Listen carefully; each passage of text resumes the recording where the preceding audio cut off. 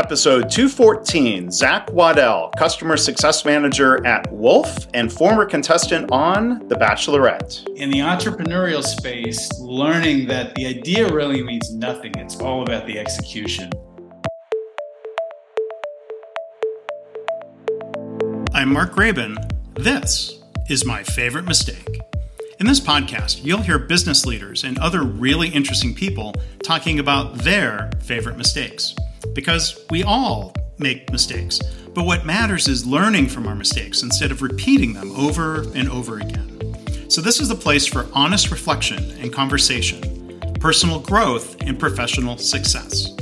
Visit our website at myfavoritemistakepodcast.com. For links and more information, look in the show notes or go to markgraben.com/mistake214. Hi, I'm Mark Graben, and welcome to the most dramatic episode ever on My Favorite Mistake. My guest today is Zach Waddell. He is a customer success manager at Wolf. They are the first global collegiate higher education institution that allows membership for qualified new colleges through their software platform. So we'll talk a little bit about that business and other entrepreneurial ventures from Zach's career. But the other thing I'll mention is you may know from the way I introduced this episode, first off, episode 97, Anthony Trucks, who was my guest, he had previously been a contestant on American Ninja Warrior. Zach Waddell, joining us today, was a contestant on a show that might be even more grueling. That show is The Bachelorette. So, Zach, sorry for the tortured introduction there. How are you? Oh, hey, not a torture at all. That was fun. Well done. Bravo. My wife is a huge fan of the show, so I've picked up some of the lingo and some of that along the way. Yeah, a lot of it feels like climbing a warped wall, just like Ninja Warrior. So, yeah, good analogy. I hope you didn't come away with too many bruises. No, it was, it's an interesting experience kind of being thrown to the fire and seeing how you come out forged or unforged. It's a good exercise in kind of creating your own narrative and controlling your own narrative throughout the show. So, I came out okay. Others didn't, but I enjoyed it. All right. Well, we'll come back to that later on, because I think in terms of the question we normally start with, I think your story is something not related to that. Thinking about, rocky ups and downs and challenges and entrepreneurship. So, let me get back to the question at hand, Zach. The different things you've done, what would you say is your favorite mistake? Yeah, it's funny. So a little bit of circuitous way to answer this, but when I thought back on the favorite mistake, I thought about a story my grandfather used to tell me.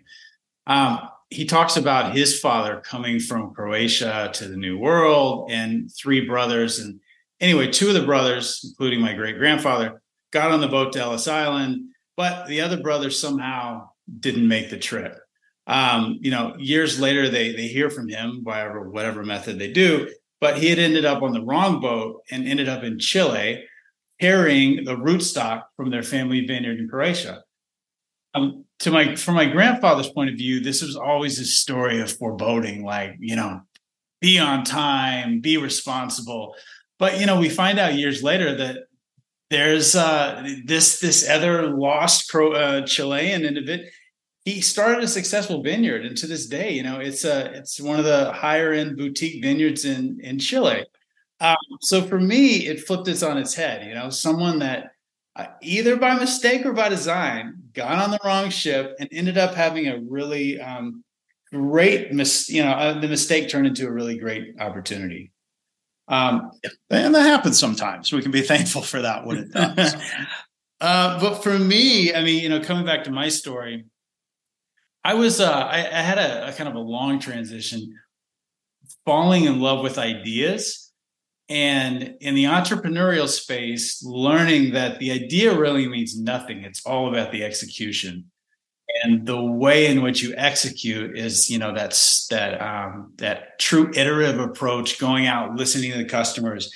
And even though that was kind of built in the game plan for me, surrounding yourself with other founders that think the same way is so important. And, that was my kind of big mistake. So you're saying So maybe first off, like if you can give the example of the story you're thinking of here, what the idea was, what the company was, it'd be good to, unpack that a little bit. Yeah, sure. I think at the time, I come from an entrepreneurial background. My father was an entrepreneur, various degrees of successes and failures, as most entrepreneurs have. But I was in a position working for a large Fortune 500, Fortune 2000 company that was going under, and the ship was sinking. And like a lot of us were coming up with ideas of what's next. The markets weren't great. The job opportunities weren't great. And I had some ideas I've been working on for a while to start something new. Now, the people I were voicing these ideas to were people I worked with as an organization. They were all failing with the ship, falling with the ship. And they said, let's do this. So my first, unpacking that big mistake was not really vetting those individuals. It was mostly out of necessity that we came together. And we didn't really have time to take a breath and to say, is this the right group? Yeah. What I mean, say, were they the right individuals because they had certain functional or technical skills? Or are you thinking about vetting in terms of like shared values or approach to entrepreneurship? I think that's it. When you're the one that's been mulling over these ideas and building them for months and even years in this case, all that you've put into it comes across as, hey, this sounds exciting, but the ideas that were the backbone of it, for me, it were things like distributed leadership, new ways of approaching management in a way that wasn't as hierarchical.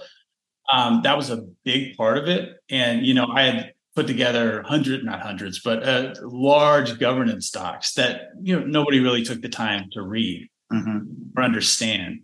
Yeah. And that was also my fault in the execution of not like, hey, foregrounding this, let's all read this together and make sure we understand it. Right. Sure. Tell us about the idea and the company and how that got started. Maybe we can come back and talk more about like the culture and the people side. Is that okay? Sure. Yeah. So the company itself was in flat fee real estate. So there were very few companies at the time, and they were mostly very regionally located. My idea was to, start a flat fee commission real estate company that was based on your social network, people that you potentially know or trust to do the real estate transaction for a set flat fee. We all know that cousins and aunts and uncles, a lot of them have a real estate license or just aren't using it. And if you can find someone to, do the transaction for $3,000-$4,000, everybody comes out ahead. Yeah. And so that's certainly appealing compared to paying 6%, which is pretty standard. It's interesting how industries have these sort of just, standard fees. And I mean, it sounds, was it appealing to both sides of the transaction? Like what assumptions let me ask it this way. What assumptions did you have to test to see if that would fly? Yeah, good question. Of course it appeals to anyone, right? The disparity between the 6% and the flat fee not only is a lot easier to palate, but also when it comes down to the brass tacks of it all, it's difficult. What I wasn't really factoring in was the difficulty of moving realtors that are full-time realtors away from that model, no matter if there's a personal relationship involved or not. And I realized pretty quickly that the way to test this was to go out and become a realtor myself, go out and start using my own network to test. The disparity that was with the other founders was not everybody wanted to go out and do that, and that's where it started to break apart. Yeah. And so then what kind of cycles of learning were there then at least for you going out and putting that license to use, trying to test this model? Yeah. It was easy to tell a story. and it was easy people to buy in and understand the idea, but it was a lot more difficult breaking from the patterns of behavior within the real estate market. Also within the regulatory framework, I mean, there's some states that didn't even allow this to happen. So that was a big barrier that I had kind of scratched the surface on in my research, but not fully dived into it. And that's when it became apparent how difficult it was going to be to break the tradition. Yeah. So then, I'm curious, when you start seeing barriers like this, some of them very entrenched, very systemic, was there a thought process of trying to find a way to pivot or pulling the plug and saying, well, we tried, we learned some things, there's no shame in that, life goes on? Like, how do you weigh some of that decision then? Yeah, really good question. For me, having kind of fallen in love with the idea of what I wanted the business to be, it was something that I found meaning in doing or bust. So the pivot idea, which is where it turned, was something that I wasn't as interested in being a part of. And that's when I kind of made the departure. The company, to my knowledge, is still around. Okay. I think they're doing some sort of like reverse mortgage type of thing, which is, not the direction I originally wanted it to go. But yeah, those pivots are essential if you're in it for the long run. For me, it was more motivated for mission. Yeah. And that's where I departed. Yeah. So then I'd like to come back then. You talk about some of the people dynamic of did you have a team that was aligned with your view of how you wanted the company to be managed? So for one, if you could just kind of talk a little bit more about your thoughts and inspiration around being less hierarchical, like what influences you had on that and what you would have wanted to see in the company had it kind of gone the way you would have hoped. Yeah. I mean, I can think back at the time I was reading a lot of the Zappos stuff, the Inspiro group out of New Zealand. I was deep into that and saw the path towards a better way, but only in the way the stories were being told, not in the execution of it.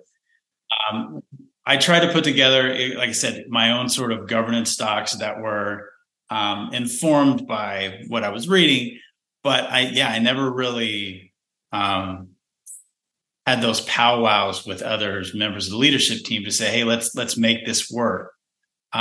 Let's understand it together. Let's riff on it a little bit. It was just like, hey, is this sitting in my folder in my Google Drive somewhere? And I'm silently trying to manage by it. Yeah. But I mean, is it fair to say, like, of all the things a startup is trying to do or figure out, how do we prioritize? Are we finding product market fit? Are we having to adjust? What experiments are we doing? Are we developing whatever platform you were maybe developing? I mean, I could see where stopping to talk about culture might sometimes feel like a luxury. Yeah. Or not top priority for the others. Yeah, I think so. And, to be fair, it probably wasn't at the time. And, when I talk about the mistake, I think that was one of my big mistakes, is like trying to push that agenda too early.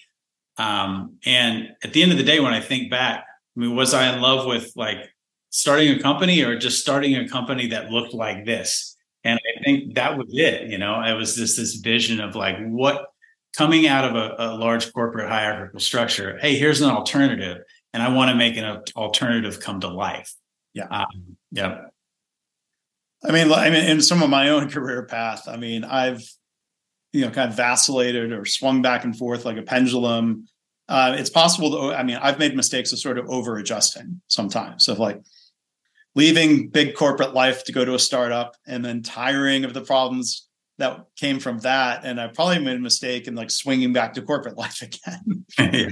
A mistake I will probably not repeat again. And I'm sure I'm unhirable at this point, but maybe we can transition to talking about, Zach, what you've seen in terms of lessons learned, of future ventures, or even being applied to what you're doing through Wolf. Mm-hmm.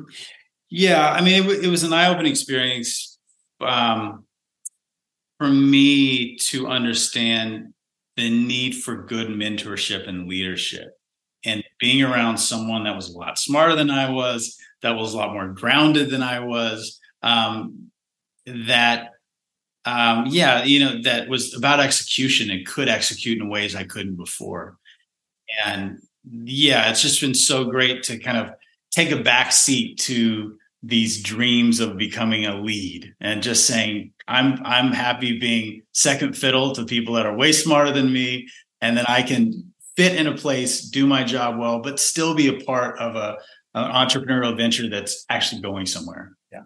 So what stage was Wolf at when you joined? Would you say they had already found product market fit in this definition of their platform for different colleges and universities? Yeah, it was on the second or third iteration of product market fit, not to the way we've seen success recently, but, I was probably in the first 10 employees out. They started to slowly grow to where we're, 50 or 60 now. But at that point, it was coming off of an early stage, like building a license or a portfolio of accreditation licenses globally. And as that portfolio started to build, it was about finding the right customers, colleges that wanted to start using those licenses. When I started, there were less than, probably less than 10 colleges, and we're at close to 30 now. And these colleges that we have now are substantially larger than when I started off. So it's been a good ride. Yeah. And then are there opportunities in your role as a customer success manager to, at least practice in different ways? These principles around iteration and learning and I don't, some people would say failing forward. It's not my favorite phrase. I don't know why it came to mind, but like how do you, are there ways to apply it now in the type of role that you're in? Yeah, I mean, because this field of accreditation management and accredited learning outside the scope of a traditional university setting, brick and mortar, I should say, is so new. I think we're all willing to make those small mistakes, fail quickly, learn collaboratively, and throw egos out the window in a way that doesn't exist in the traditional pathways.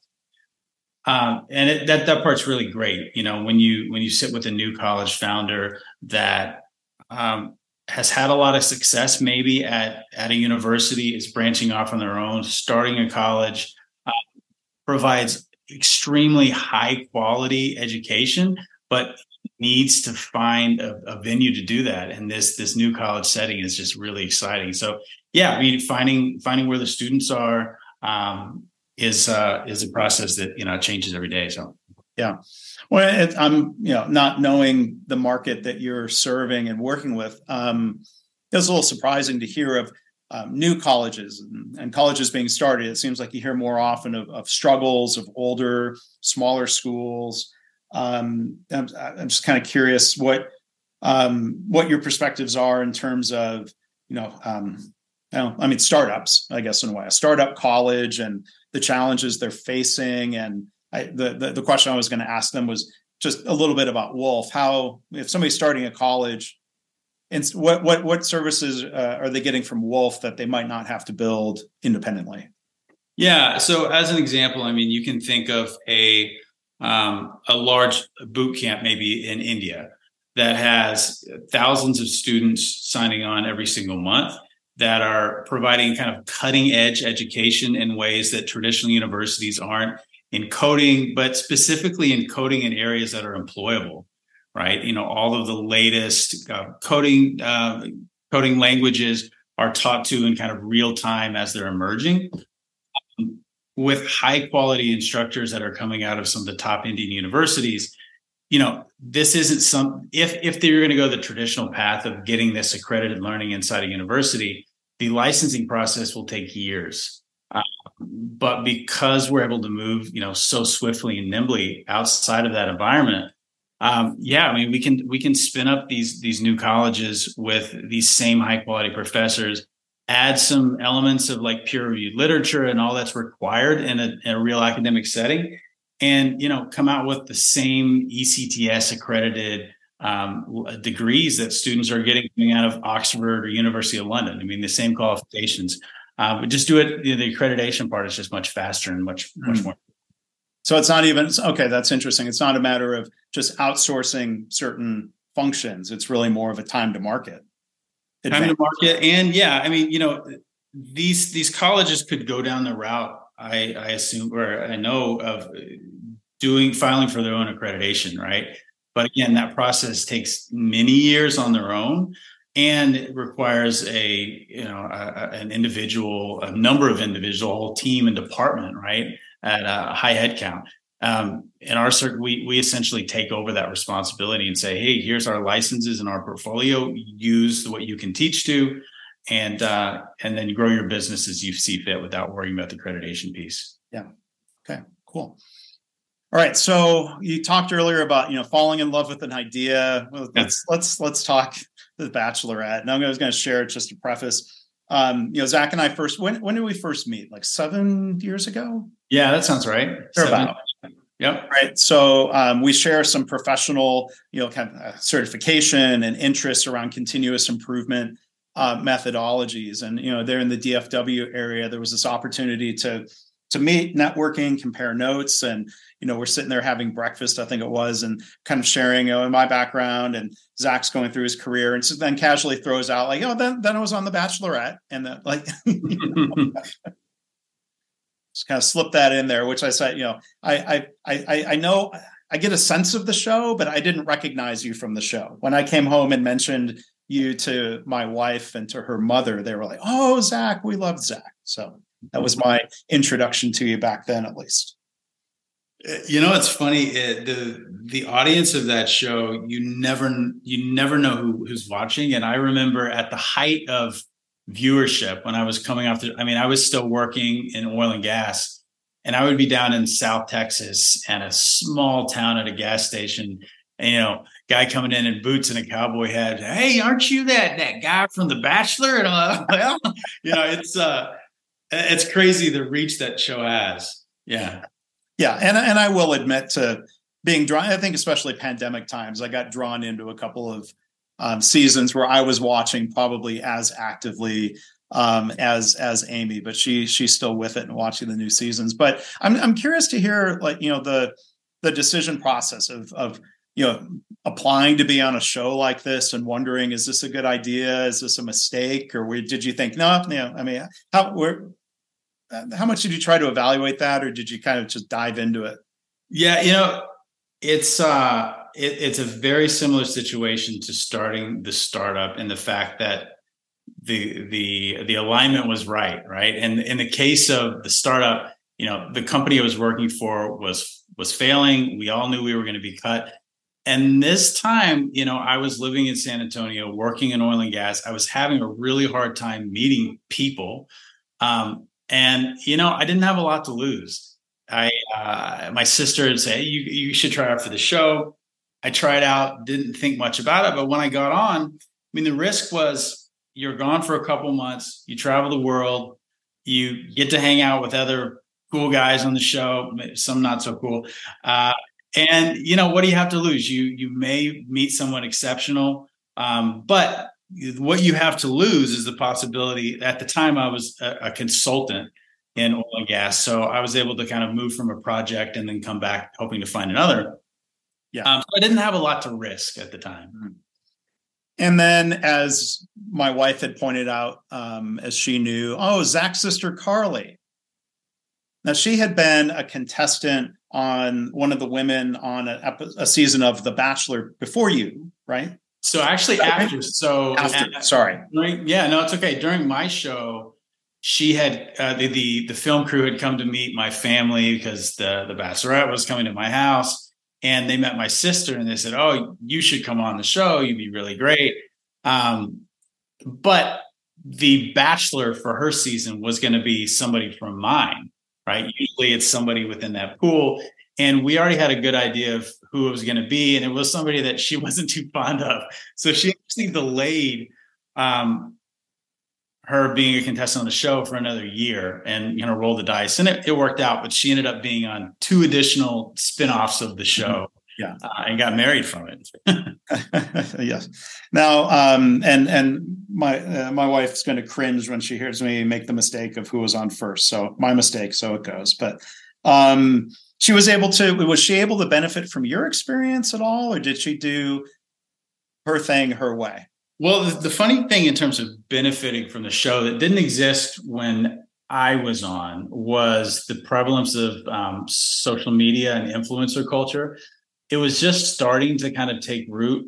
But by the time my sister was on it 2 years later, the people that made it, in the top 5 or so from the show and got a good audience base could essentially make a living from, as we know what influencers are now. And she really continues to do that even to this day. Mm-hmm.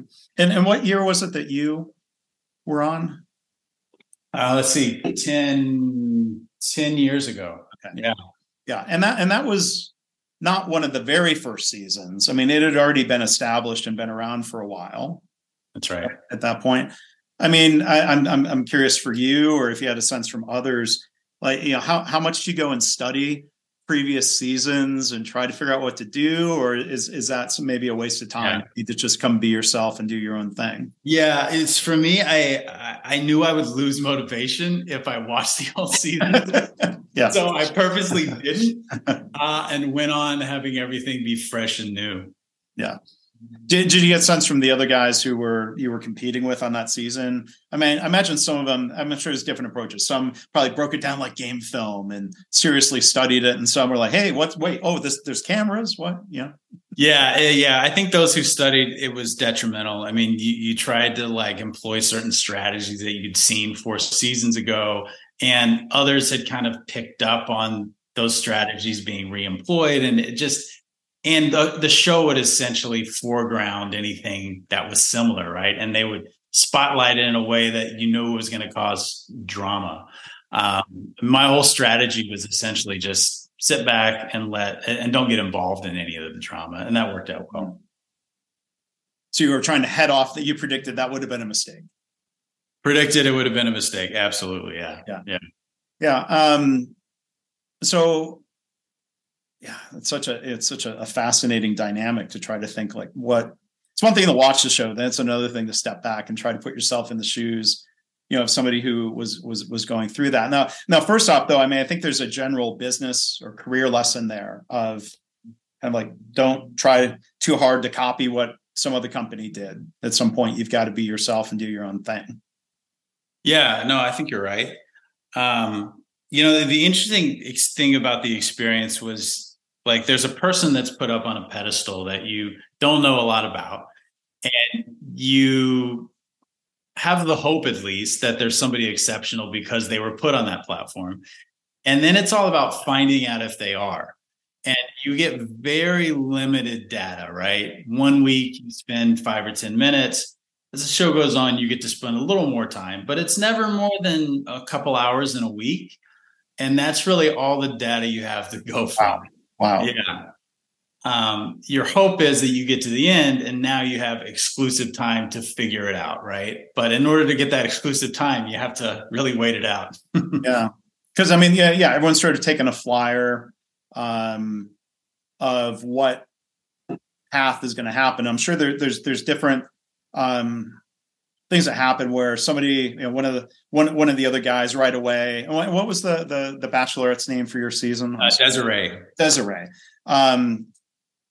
That some guys might come in and whatever, and just right away think, okay, well, no, there's something about Desiree, just not attractive to me. It doesn't seem like a fit. They might think that right away, and then they're okay. Well, maybe they're just destined to have a short stint. They get sent home in the first group, and maybe that's for the best. And then there's probably others who at the other extreme, at the other side of the spectrum, are like, oh, she's amazing. And you have attraction feelings and you're trying to pursue that. And then, there might be there's that middle ground where it seems like there's people on each season who just want to be on TV. Yeah.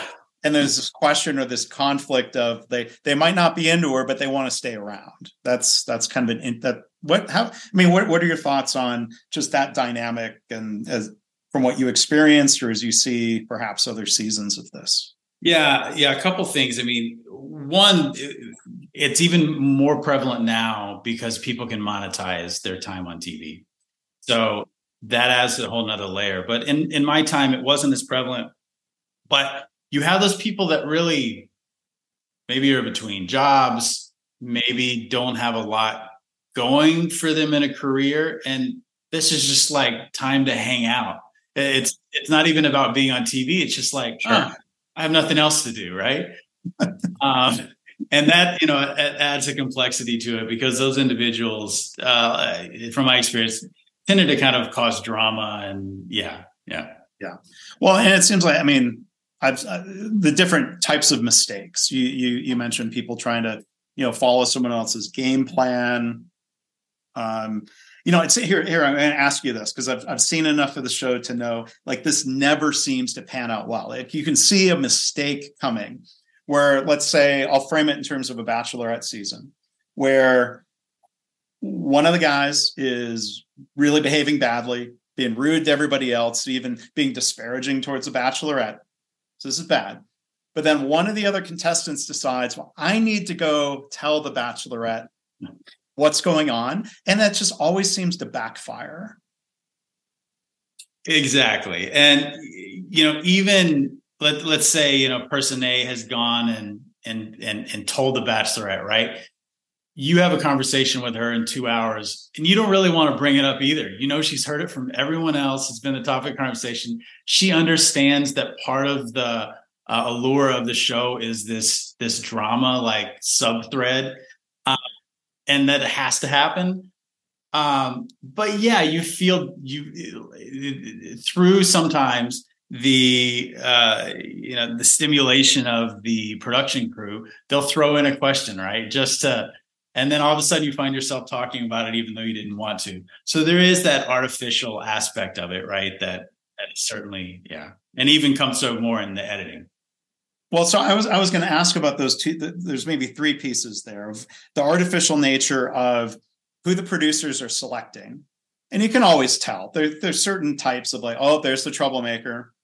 They know that person's a train wreck, or there's that. And then there's what the producers might try to instigate, and then the way that it's edited. Like, how do you think those three pieces contribute to this quote unquote reality television maybe not being really that real?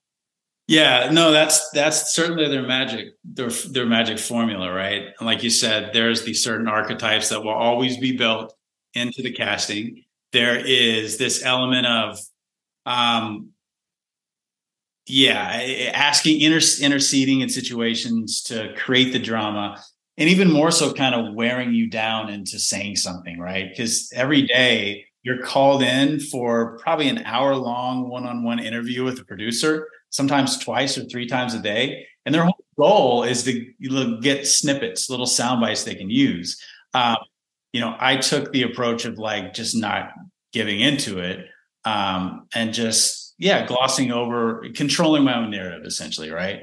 Others don't. Like they'll have too much to drink, or they'll just be weak-minded enough to just let everything spew out. And then the editing part is the element you really have no control over. Yeah, you can be made to be a hero or a villain. So I guess going through that, at some point you say, well, I'm going to do my best. I can only control how I act, how they're going to portray it. I guess that's part of the risk of coming on a show like that. That's right. Yeah. You can only control so much. That's for sure. Yeah. If somebody came to you and said, hey, Zach, I'm thinking about going on this. Do you have blanket advice of either run away or, hey, go, if you want, go and do it? What advice might you give to someone because the show's still going on. They still want people to apply. Yeah. To me, it's completely a risk reward thing. If you have a lot going in your career, with friend groups and all these things that you're happy and content with, than take the long path and trying to meet someone special. If you don't have a lot going on, and maybe there is this element that because you have some exposure, that you do have a chance of meeting someone after the show, which is an element that I think a lot of people consider. But to me, it completely comes down to career. If you've got something going for you, if you're going to take 3 months off, the job's probably not going to be the same when you come back. You're going to be pushed out in some capacity. So don't take that risk if you have something going for you. Yeah. Because what was the time frame again? If someone gets sent home right away, that's how much time between arriving and departing, like real lifetime, not TV time. That's right. Yeah. I mean, I think the shortest you can be gone is probably a week. If you get sent home on that very first rose ceremony night, you spent about 3 or 4 days in a hotel with the pre-production stuff. Then you'd probably have a day after of production, and then you'd be sent home. But in the most extreme example, you'd be gone 3 months. Okay. If you go final. That whole 3 months. Yeah. And then, you finished 4th place in that season. You made it pretty far to the end. For people who don't know you and your story, if you wouldn't mind sort of just walking through a little bit about how The Bachelor ended and then meeting your now wife that you have a family with. Yeah, good question. It was interesting. I was probably strung along with other contestants, but in terms of ending, I don't think you ever see it coming that when you get to those later stages that you're going to be kicked off. And when I was kind of shocked. I didn't think I would make it to the end, but I thought at least I would get one step further. You're looking at you're like, that guy made it? It's one of those things. I'm not going to ask you which guy you're referring to. Maybe some other time. That was the only shocking part. In terms of your on-camera reaction, there is, I think, a sense of responsibility you feel at that point, no matter how you feel, to show it up a little more than maybe what's inside. And I'm sure everybody feels this, but I think part of it's out of duty and respect for the Bachelorette in some way. Like you don't want to, come across as, okay, fine, I'm going home, right? And it's a little bit disrespectful for the real or simulated relationship that you've been a part of, right? So there's that. Coming home, you're in this weird about 2-month period between leaving the show and the show airing. And they scare you with all these clauses. Hey, you've signed here. If you talk about the results, you're going to get sued for whatever, $2 million or $3 million or something. And to make that even more complicated, at the time I was being told, hey, you're the favorite to become the next Bachelor, right? I'm sure other people are being told the same thing. So, you better be good. You better sit by your phone because we may be calling you at any time. Luckily, I had a good friend from the show that him and I spent a lot of time with, and he was being told the same thing. He ended up becoming the Bachelor.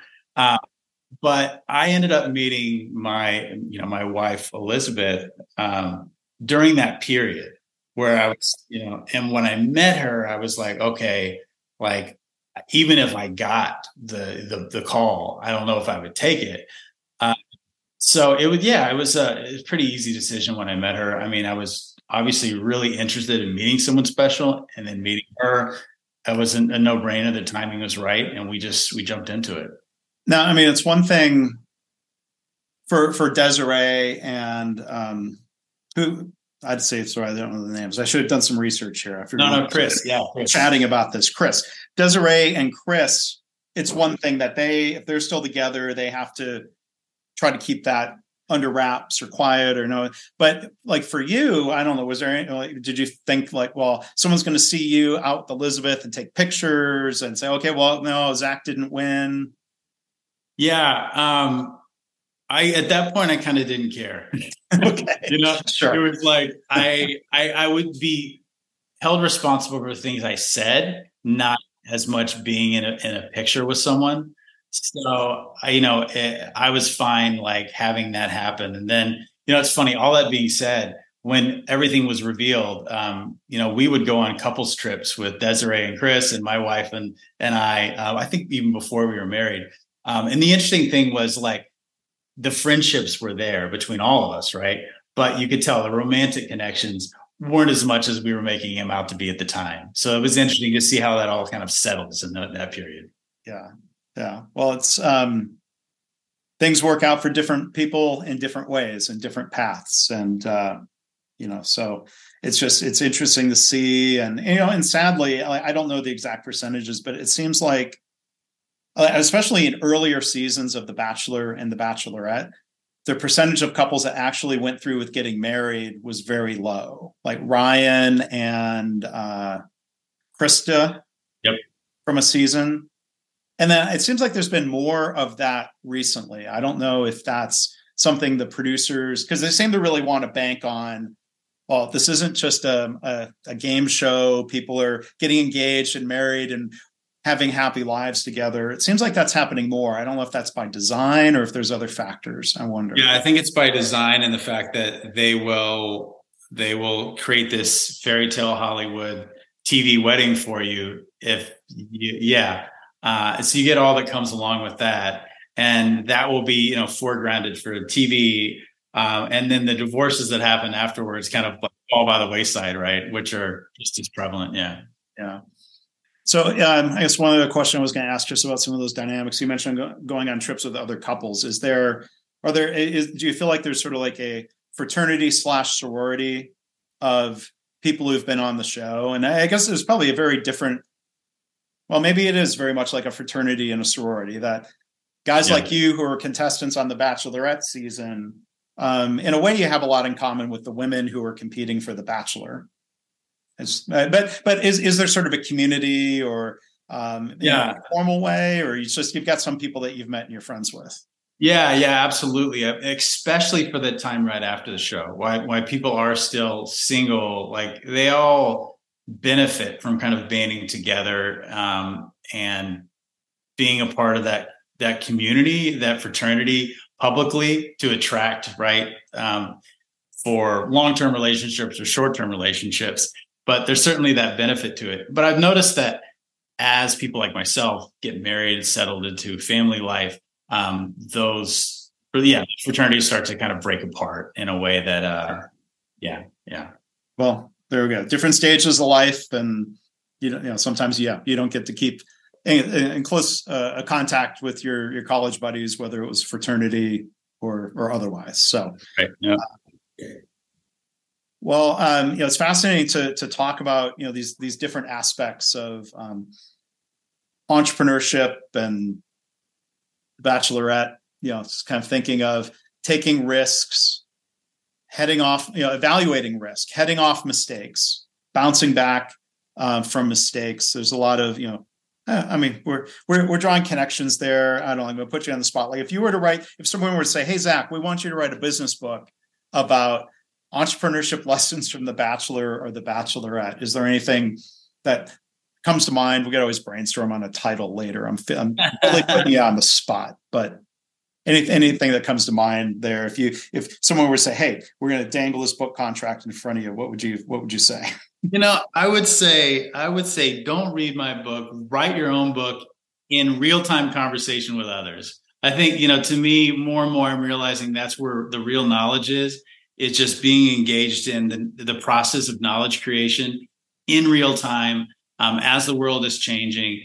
Don't be afraid to say the wrong thing, do the wrong thing, but be in conversation and community with others where it's okay to fail. It's very well said. I think that's a great note to end on there, Zach. Well done. So thank you for coming on and suffering through my semi-informed questions about the show. And, thanks for sharing, your favorite mistake story, and more importantly, lessons learned, and being open about that. I really appreciate it.